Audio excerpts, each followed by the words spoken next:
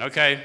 So we can exercise our willpower along this line all we wish. It's the proper use of the will. If I will that I have more power than I need in order to impart it to you, it will come. Especially if you ask.